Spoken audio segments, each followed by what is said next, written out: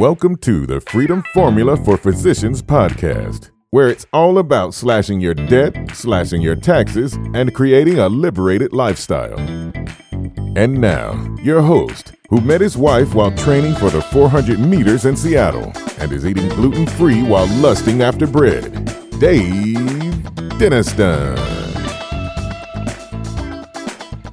My name is Dave Denniston, your host, and welcome back to the latest episode of the Freedom Formula for Physicians podcast. Welcome back, my friends, to our monthly fireside chat with a physician to get to know their journey, their joys, and their struggles with finances and outside of finances.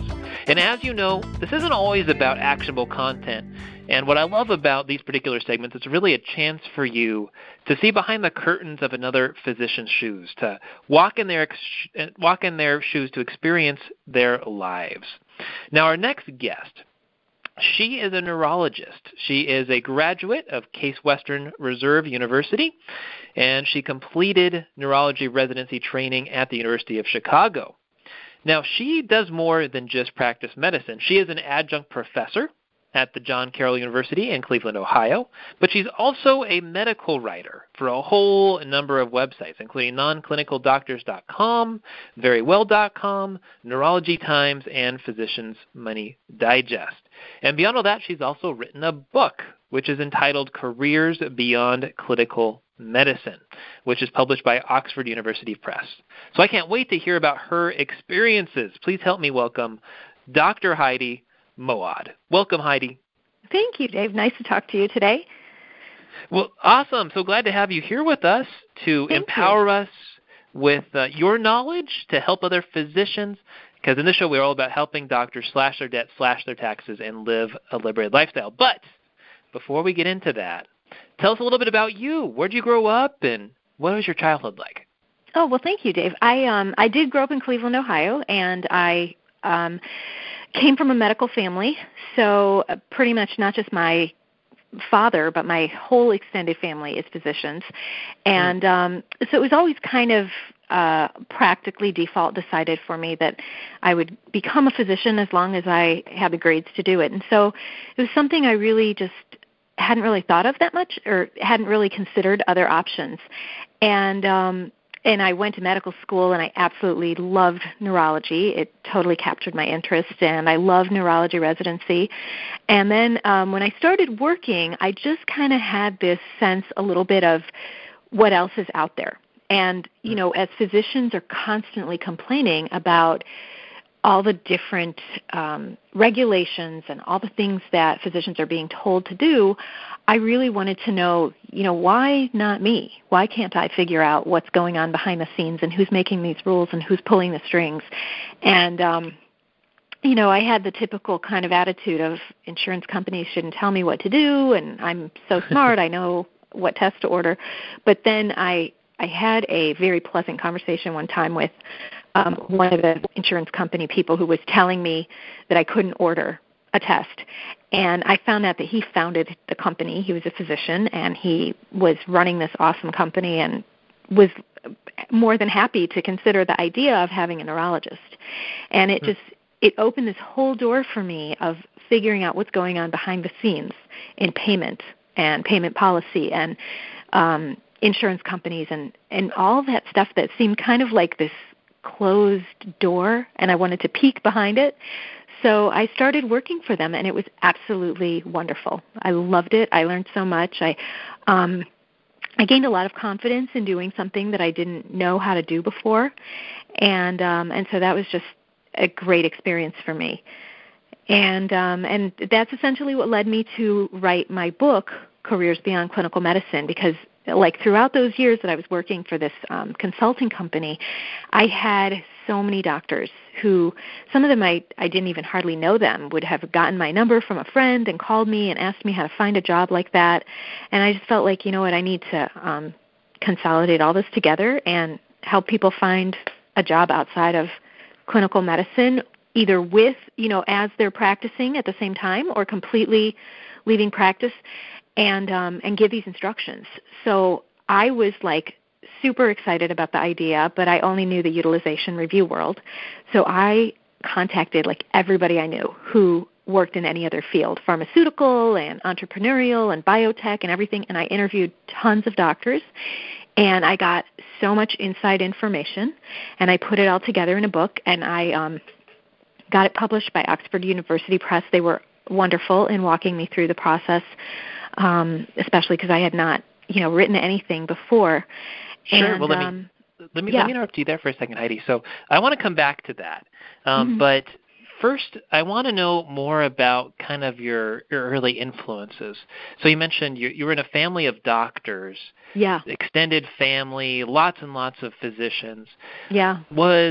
Was doing something outside the box something that other family members had been doing at all, or was it not until you had this moment of revelation? Tell me about that growing up, and were you with family in the clinic or at the hospital? What was it like in growing up for you? I didn't know anyone who did anything outside the box, and it was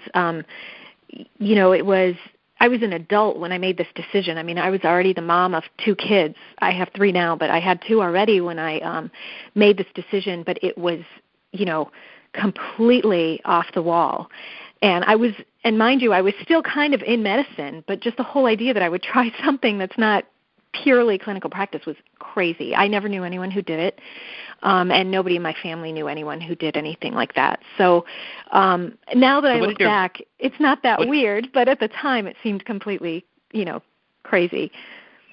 What did your because your parents were both docs? What did they Well, say? actually, my father's a physician, but my mom's whole entire family are physicians, and she managed his office, so she was very much in the medical field. But they were just stunned and very nervous about it, and how are we going to explain this, and what does it mean, and they were still hoping, I think, that I would go back to practice, and it was just very overwhelming for them. My husband, who's also a physician, was super supportive, and that was really nice to have. He was like, you always are talking about this kind of thing. You need to just try it out since you finally got this opportunity to do something you are so curious about. So that was really cool that, you have to have someone supportive, I think.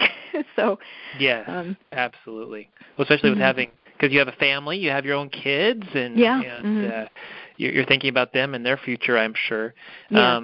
Any of them want to be doctors at all, with having two physicians and this whole history of doctors? Yeah, well, it's funny. My oldest does not want to be a doctor. He's going to college in the fall, and he wants to be a computer programmer, a computer engineer, which suits him really well. He'll help mom and dad with the EMRs. Yeah, right.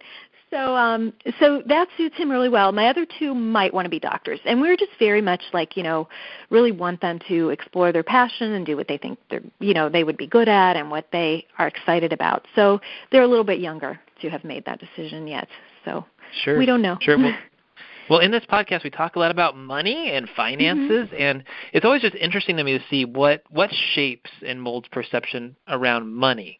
So what about for you? As you think about growing up, you can tell us about some moments that you can recall that really were your biggest influences when it came to money. Yeah, that's a good question. I grew up in a family of immigrants, so we didn't have we didn't have any family here.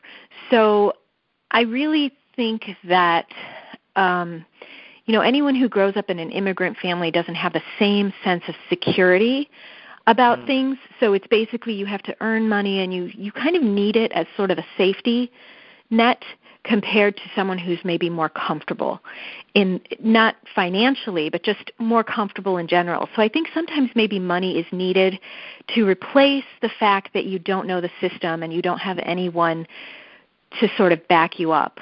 And so I do think that perhaps being a second generation, it was a little easier for me to step back and say, okay, well, I can take this risk, and I don't know if it's going to still last after a few years, but I know something will work out, versus I think when you're first generation, you just can't take any risks, and it's totally understandable, So did your parents talk about money, kind of growing up, about being tight, wanting to have, a lot to fall back on, or was it just kind of I think something that you kind of knew?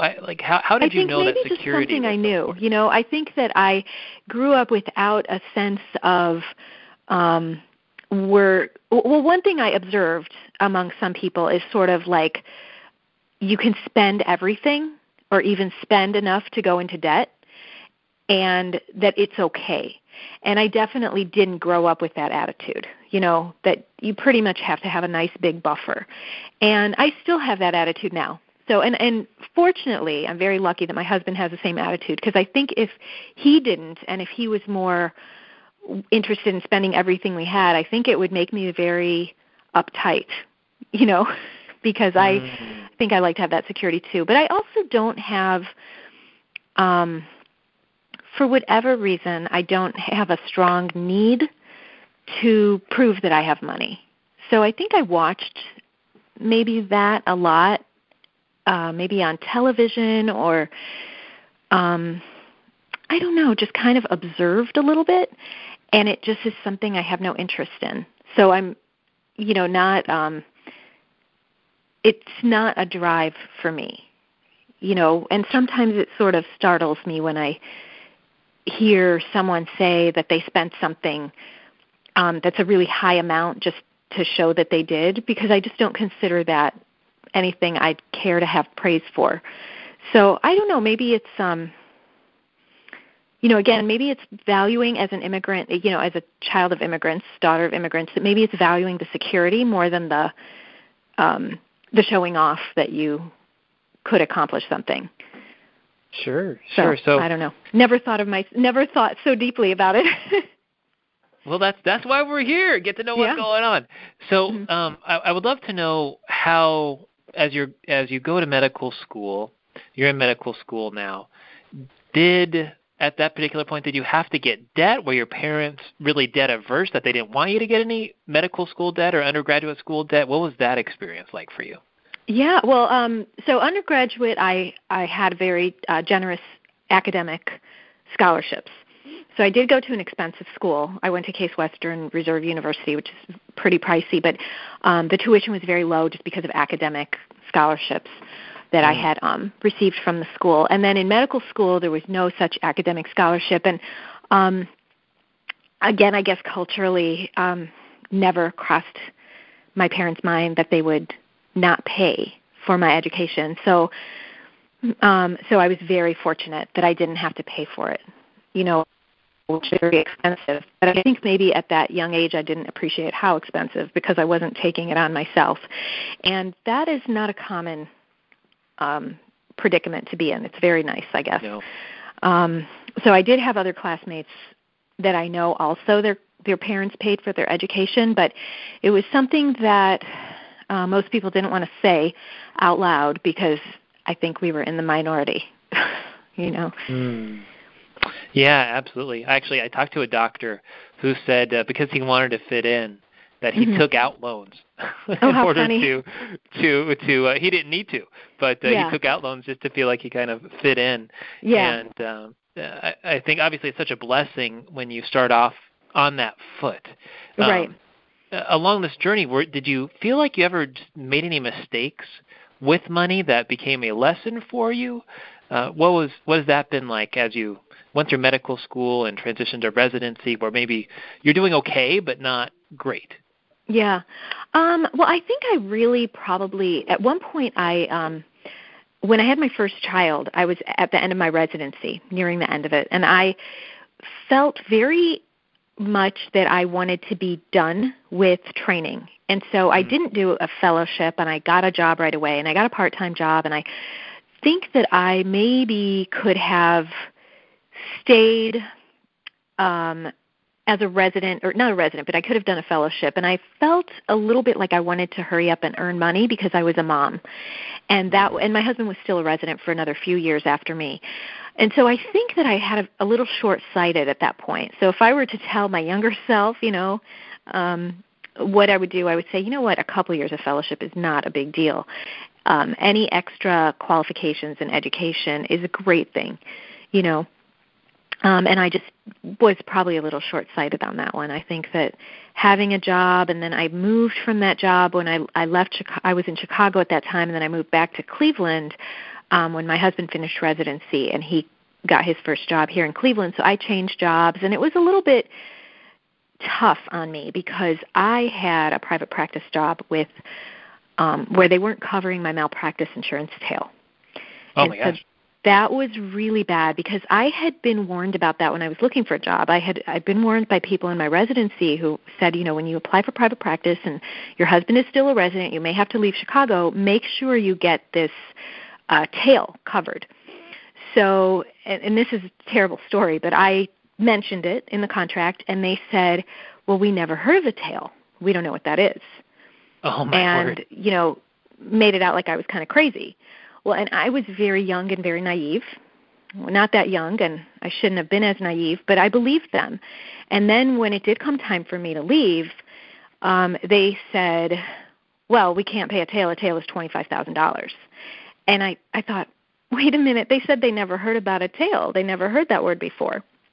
And they said that 10 years ago they had tried to change malpractice insurance carriers, but their tail was going to be too high. And so I felt stupid, at the time, for not really insisting. So I think that one of the things I did was I kind of let myself get pressured, like, oh, trust us, this isn't a big deal. And I didn't take the advice of the people who were from my residency, people who were giving me advice where they had nothing in it for them. They were just being totally genuine and giving me advice. And once I got kind of shut down, I let it go. I've heard this. You live and learn. What was that?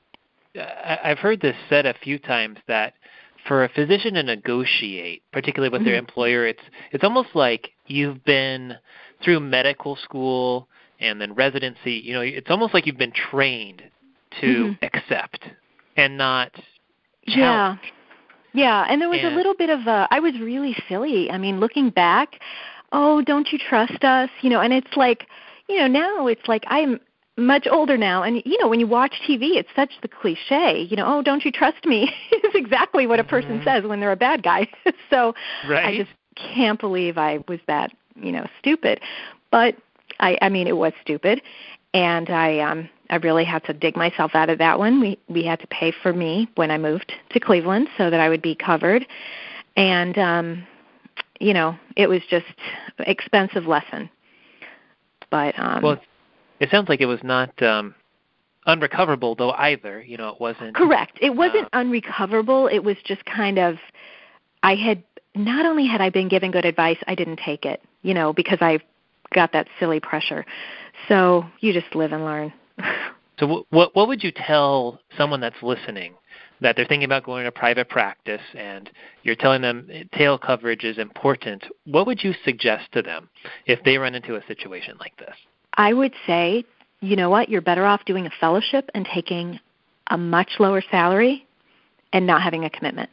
Or doing, sometimes a university, not all, but some universities might hire like a part-time clinical faculty and not pay them that much, but you don't have that issue. And so I would say if you are not sure you're going to stay for a long time, then, don't get yourself in that kind of situation. And I was definitely in a position where I had one child already. My husband was still a resident. And it was very logical and foreseeable to everybody who knew me that there was a big chance I'd want to move back to Cleveland and come back, to be closer to my family so I could get help with the kids.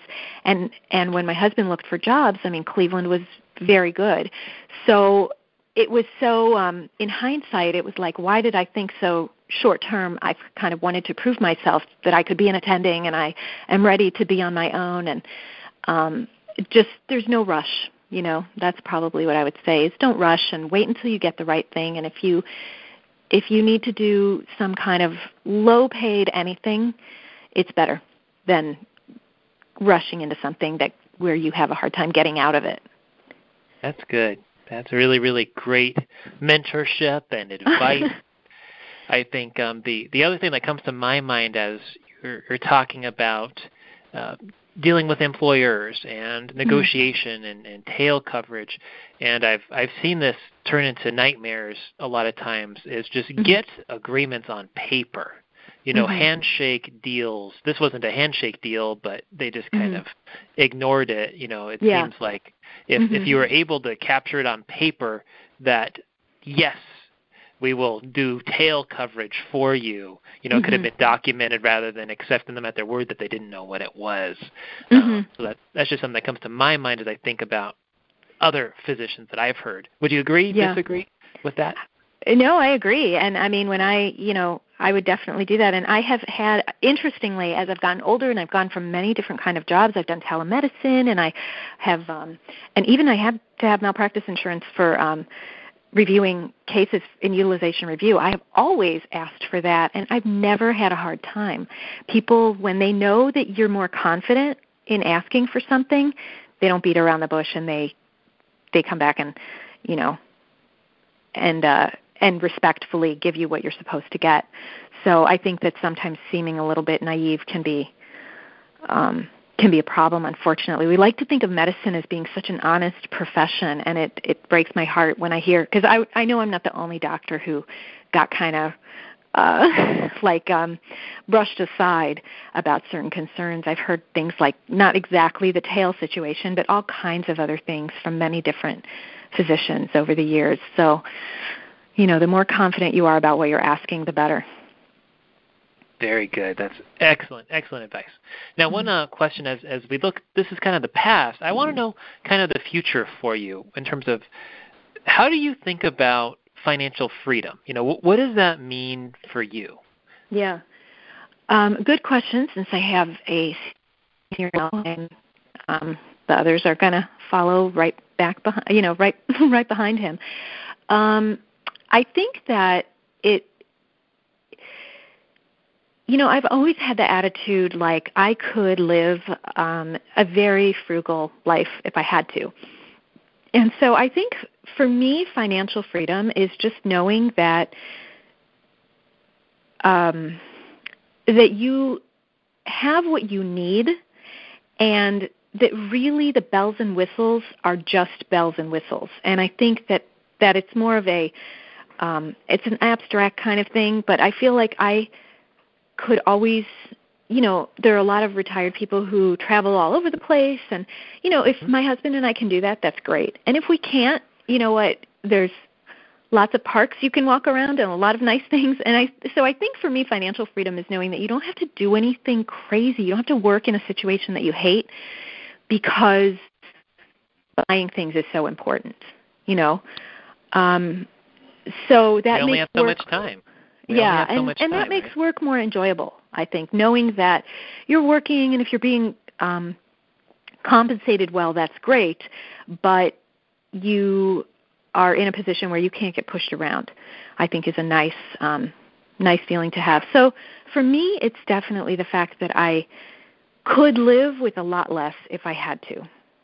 Do you feel that you're at the point of financial freedom now, or how are you tracking progress towards that? So you kind of defined it as not. You could live we on do less. Not feel that way. So I have 3 kids. My oldest is a senior in high school, and then I have 2 that are younger. And I'd really like to pay for a good portion of their education, and then ideally I would like to work or to enjoy retirement years and travel, and so I don't feel that way now, but at the same time the work that we're doing is we're happy with it. So I guess it's sort of like I have financial freedom, but I'm enjoying working, and if I didn't work, then definitely it would hurt as far as what we'd have to pull back on, especially with the kids' college, but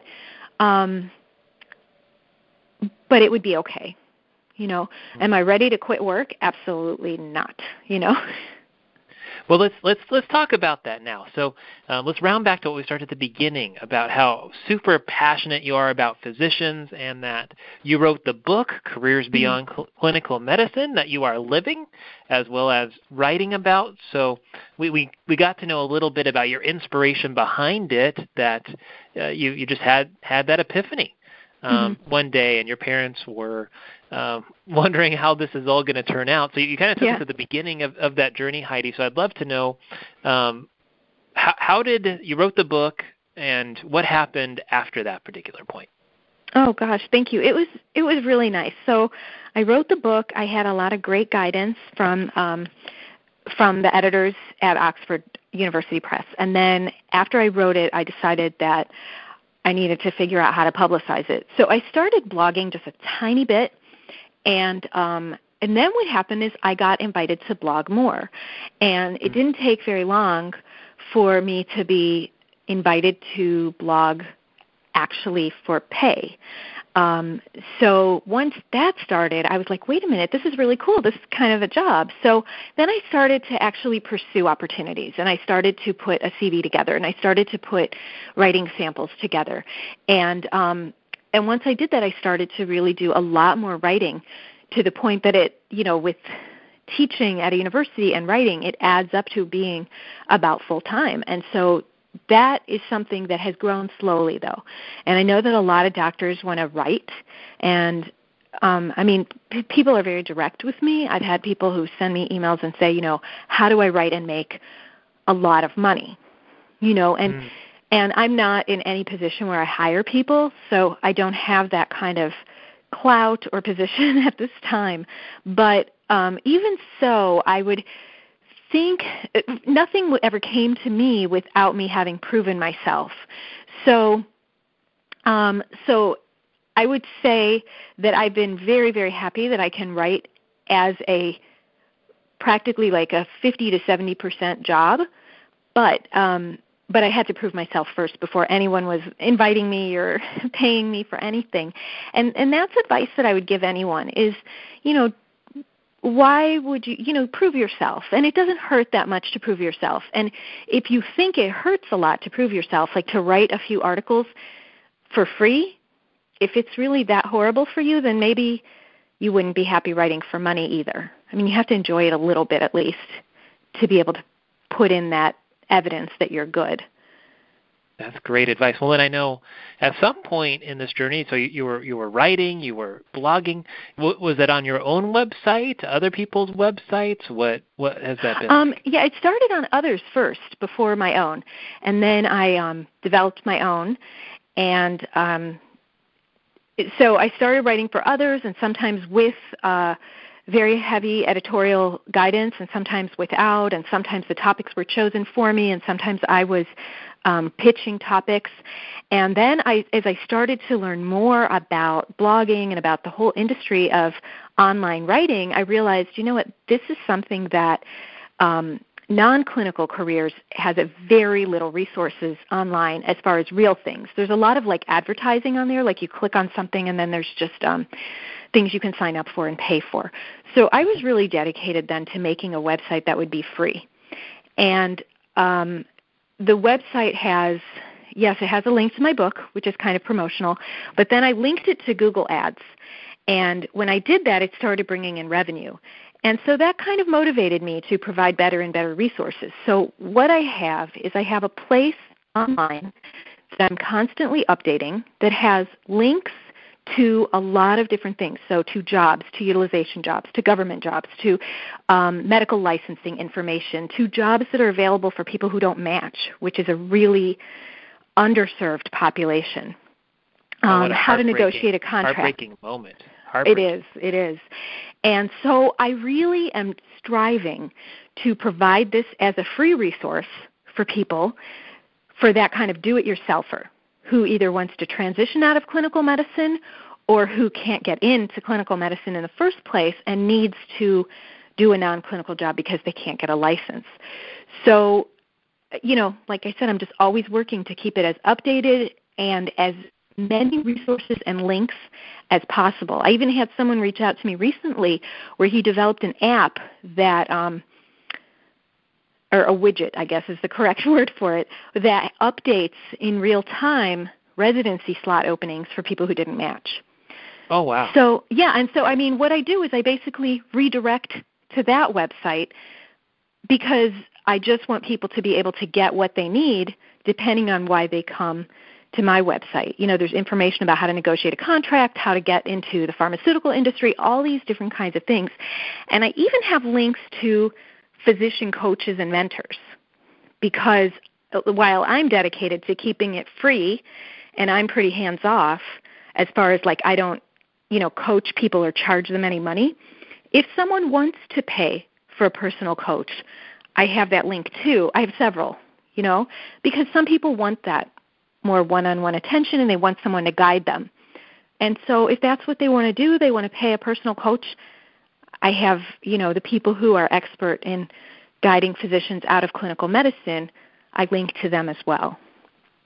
So I'd love to know just kind of someone that comes to mind when you think of someone who maybe they did not get matched in residency, or they decided they were in clinical medicine and decided to transition out. So tell me about a time where you were able to help someone through this process of getting matched to a non-clinical job. I'd love to know a time that happened. Well, I've had a lot of people who email me, and I just tell them, try out these links and apply for these jobs. And I've had people come back to me a month or so later and say, you know what, I got that job, and it's going well. And then I have people who seem very lost. They don't know what to do. And I tell them, I think you maybe need the physician coach. And so I sometimes get feedback about that as well. Sometimes they say, they come back and say, well, I don't want to pay. And that's fine too. But then I tell them, take these quizzes. I give them the links to the quizzes of how you can figure out what's right for you then on your own. And I've had people who didn't match. That's the big one. And those are where I have a lot of resources for different kinds of licensing that you can get without a residency. So there are things you can do when it comes to acupuncture, for example. You can do medical aesthetics. You can do even some things with nerve conduction studies and things like that, where you can still get a full-fledged license, but it's not an MD license. But at least I help them in terms of having those resources all on one page, and they can go and they can see, is this something where I would want to go that route instead? It's maybe a little faster than residency, but it's easier to get into. So, I sometimes get feedback and I sometimes don't. I've also had people who really insisted on that they didn't want to coach, but then they seem like they still need one. So I sometimes, depending on the personality, I direct them to recruiters. And the thing about recruiters are that there's not that many people who are going to say, well, I'm a non-clinical recruiter. A recruiter either works for the pharmaceutical industry, or they work for wound care, or they work for something very specific. So sometimes I can say, you know what, try out this recruiter. And then the recruiter just takes over, and they get paid through a different route. They get paid by the company that takes the candidate. So it's a little bit of triage, I guess, depending on what they need. I have to imagine. I mean, if someone has $300,000 in student loans, they might be just at a point where I just need to get paid, so I can which means I can move on with my life. Exactly. And so it depends on, different people are, well, I just need to get paid, and I'm willing to pay one of these physician coaches a couple $1,000s to make that happen. Some people, I need to get paid, and I'm willing to do the research myself, get my CV together, apply to jobs, and make it happen. And everybody's different, and their personalities are different, and that's perfectly fine, whichever way people want to take that. I love it. That's so cool. It's what a great way to serve the community. And the website is nonclinicaldoctors.com. Is that the right website? That's correct. So nonclinicaldoctors.com. There's books. I'm poking around on the website right now. There's kind of a job board, careers for physicians without residency. So lots and lots of good stuff on here. A toolkit. So I encourage everyone to check out this website if you're thinking about wanting to transition out of clinical medicine into non-clinical medicine, because I know there's a lot of physicians that are burned out there right now. Yeah. I would love to just do a quick lightning round with you, Heidi, if I could, before we wrap up this interview. Sure, thank you. All right, so question number 1. What are the top 3 financial habits that you have? Let's see. I guess I would say paying my bills the second I see them is one thing. That's good. I check on my balances periodically. Like I have kind of a schedule and a reminder on my phone so that I log in and check every week. And other than that, I think I try to have as few credit cards as possible because I'm not smart enough to keep track of too much. Good to know your limits. Awesome. Second question, what is the guilty pleasure that you spend money on? I would have to say sushi would be the thing. Oh, sushi, my kind of lady. Yeah. All right. Third question, what does being a success mean to you? Being a success to me means getting along with people. So I think that that's something that understanding people and where they're coming from and getting along with people, not necessarily being fake, but getting along with people and acknowledging that everyone is different and accepting people for their differences. That to me is just priceless. Beautiful. So still working towards it though. Aren't we all? Absolutely. Yeah. Well, Heidi, we're going to wrap up this interview, and I have one more big question for you. That you talked about previously already. Some of the advice you would give to a younger you, where you were talking about being patient and perhaps having gone through that fellowship. Well, I'd love to know maybe any other advice you might give to your younger self beyond that piece of great mentorship. If you're sitting down with a younger Heidi that's a first-year resident, just matched out of medical school, what would you tell her? Gosh, good question. I would say just study. Study a lot. So there's never enough studying, unfortunately, as a resident. And looking back, it's like just study a lot, ask a lot of questions. Don't be afraid to ask questions. Learn as much as possible. So, awesome. Just learn as much as possible and don't be afraid to ask questions. That is so good. Well, I think there's so many different things that I gained out of our interview today and just talking about your life experience. I think a lot of people could, as they look at maybe doing some non-clinical thing, look at what you've done with blogging and how you started out. I thought that was great advice of proving yourself. I think that was one big thing I picked out of the interview today, as well as obviously you were grateful coming from the immigrant family. You've really obviously taken good care of money, but it doesn't mean everything to you. And I think some of your habits are great. And overall, I think it's just exciting to see someone like you doing something outside the box. So I'd love to know from you, Heidi. There's so much that we could cover, but do you have any closing thoughts that you want to make us aware of as we leave today? I guess I would say, I can't think of anything. You've been so great at asking questions, and you've made me think about a lot of things I hadn't thought of before. But I guess I would say, just like one of the biggest things I've learned also is that some of the people who have reached out to me for help have actually been more helpful to me. And that's just something that I never saw coming. So I would say, don't hesitate to help people, because sometimes I've taken my time and responded to these emails and, I kind of felt like I had nothing to get out of it, but I was doing it because I maybe felt for the person. And then sometimes they turn around and really, give me some good advice. So I would say, don't hesitate to help people. You never know what you'll get out of it, and it's always even better when it's a surprise. So awesome. Well, Heidi, thank you so much for being with us. And if people have more questions, how can they get in contact with you? Best way is to go to the contact me on nonclinicaldoctors.com, and I will respond.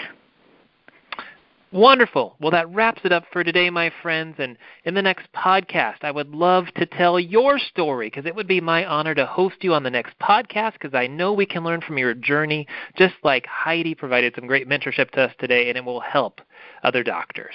So I think we really get some good notes out of this conversation with Heidi. I encourage you to re-listen to it, particularly the part about writing if you're interested in doing your own blog or something of that nature. Have questions? Want to be on the show? I would love to have you. Make sure to contact me at dave@daviddeniston.com or on my website, www.drfreedompodcast.com. For the Freedom Formula for Physicians podcast, this is Dave Deniston. Remember, my friends, remember to slash your debt, slash your taxes, and live a liberated lifestyle. And also, if you gained some value out of this podcast today, I'd be eternally grateful if you can share it with your friends. Share it on social media. The more subscribers we get, the more people we make aware of this podcast, the more we can help other people.